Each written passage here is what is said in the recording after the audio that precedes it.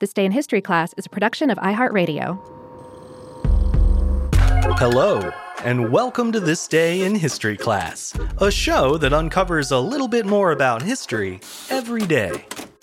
I'm Gabe Luzier, and today we're looking at the case of a wealthy newspaper heiress who was kidnapped by a revolutionary terrorist group and seemingly converted to their cause.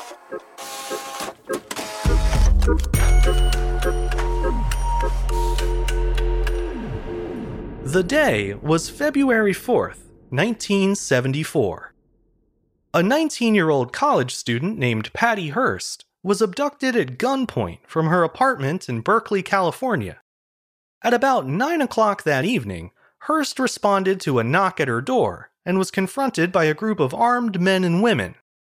It was later learned that they were a little-known revolutionary cell who identified themselves as the Symbionese Liberation Army, or SLA. The group forced their way into Hearst's apartment and proceeded to beat up her fiancé, a 26-year-old math teacher named Stephen Weed. He was tied up, along with a neighbor who had tried to intervene, and Patty Hearst was carried out of the building, blindfolded and terrified.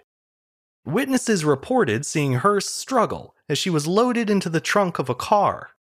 Neighbors who responded to the commotion were forced to take cover as the kidnappers fired their guns wildly to mask their escape. No one knew it at the time, but that evening marked the start of one of the strangest abduction cases in modern history. Patty Hearst's captors, the SLA, were led by an infamous criminal named Donald DeFries.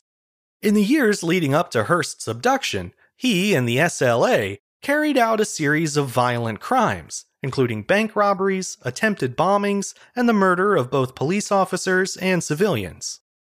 According to the FBI, the ultimate goal of the far, far left-wing group was to incite guerrilla war against the US government in hopes of destroying the, quote, capitalist state.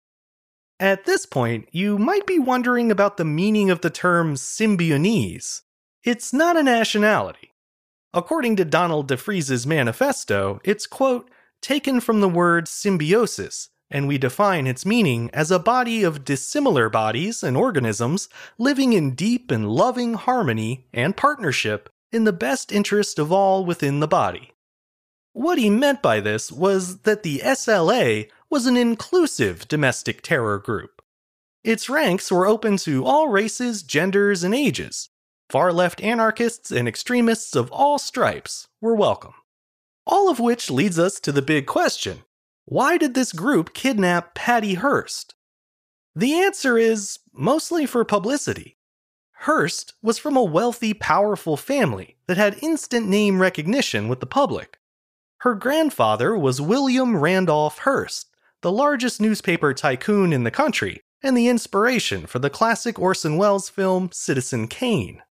By kidnapping a member of such a famous, well-heeled family, the SLA ensured they would make front-page national news, including in many of the newspapers owned by Hearst. Following her abduction, Patty Hearst was taken to an SLA safe house, where she was confined in a dark closet. 3 days later, the group sent a letter to a radio station, announcing that it was holding the newspaper heiress as a, quote, prisoner of war. Soon after, the SLA began releasing audio tapes, demanding that the Hearst family supply $70 million worth of food donations to feed the needy in Southern California. If they did so, Patty Hearst would be returned unharmed. The Hearst Corporation gave away $2 million worth of food, but said it would only donate the rest after Patty had been freed. SLA leader Donald DeFries then released the following statement to Patty's parents. He said, quote, I wish to say to Mr. Hearst and Mrs. Hearst, I am quite willing to carry out the execution of your daughter, to save the life of starving men, women, and children of every race. Negotiations were strained, to say the least, and wound up dragging on for several weeks. During this time, the SLA began abusing and torturing their captive, both physically and psychologically.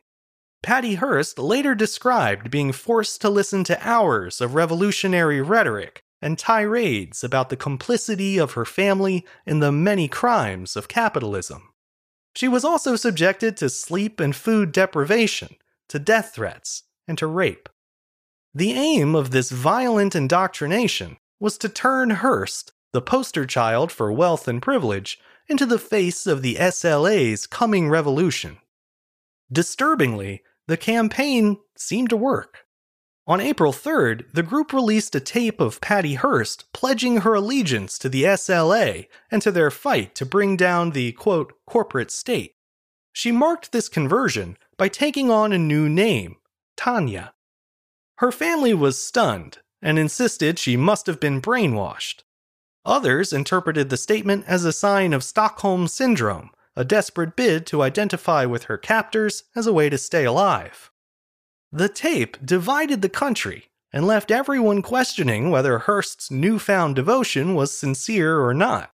Was she really the newest member of the SLA?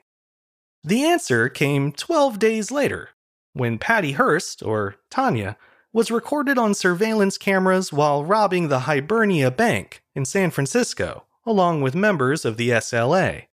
In the footage, she was seen wielding an assault weapon, shouting orders at bystanders, and providing cover for her fellow robbers.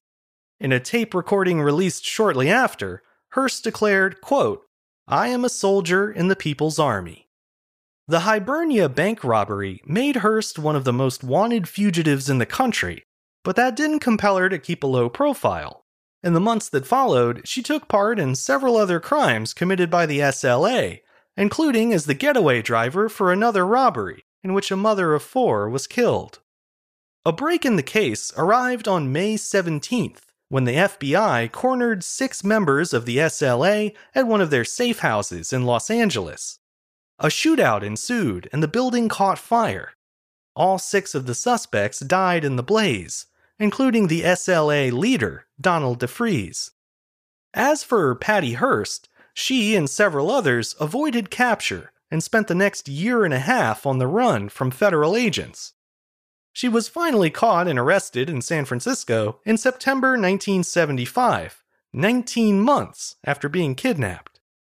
At trial, Hearst was defended by well-known star attorney F. Lee Bailey Jr., who argued that she had been coerced and brainwashed by the SLA.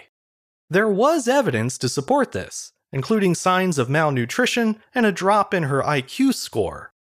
The jury, however, was unconvinced and ultimately found her guilty of armed bank robbery and other crimes.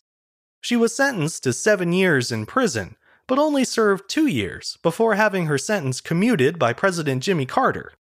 Then, 22 years later, in 2001, President Bill Clinton granted her a full pardon.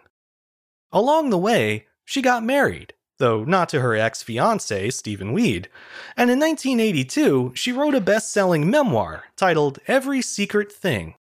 She then settled in Connecticut, raised 2 daughters, and eventually launched a new career as an actress, appearing in several movies by director John Waters. As for the rest of the Symbionese Liberation Army, several members were sentenced to 8 years in prison for their role in Hearst's abduction. The last 2 known members of the group were arrested in 1999 and 2002, respectively. Patty Hearst has always maintained that she was forced to participate in the SLA's crimes and was only ever a victim of the group. Her defense attorney, F. Lee Bailey, seemed to genuinely believe her. He later said that the first time they met, he felt like he was talking to, quote, a zombie. On the other hand, the prosecution has never put much stock in her story. When Hearst applied for a presidential pardon in 2000, San Francisco U.S. Attorney Robert Mueller, yes, that Robert Mueller, objected to the application.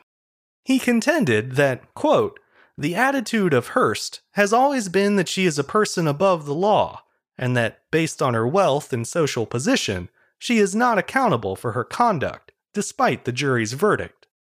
The abduction of Patty Hearst captivated the public consciousness during a precarious time for the nation. The Vietnam War was still raging overseas, as a national gas shortage and the Watergate political scandal increased tensions at home.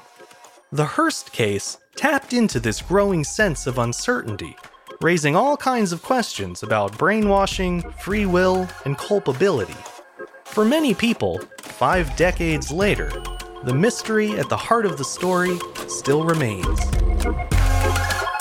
I'm Gabe Luzier, and hopefully you now know a little more about history today than you did yesterday. You can learn even more about history by following us on Twitter, Facebook, and Instagram at TDIHC Show.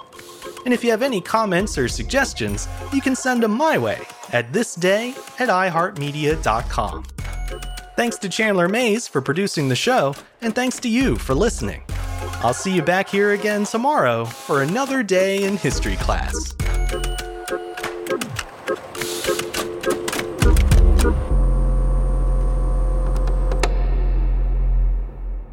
For more podcasts from iHeartRadio, visit the iHeartRadio app, Apple Podcasts, or wherever you listen to your favorite shows.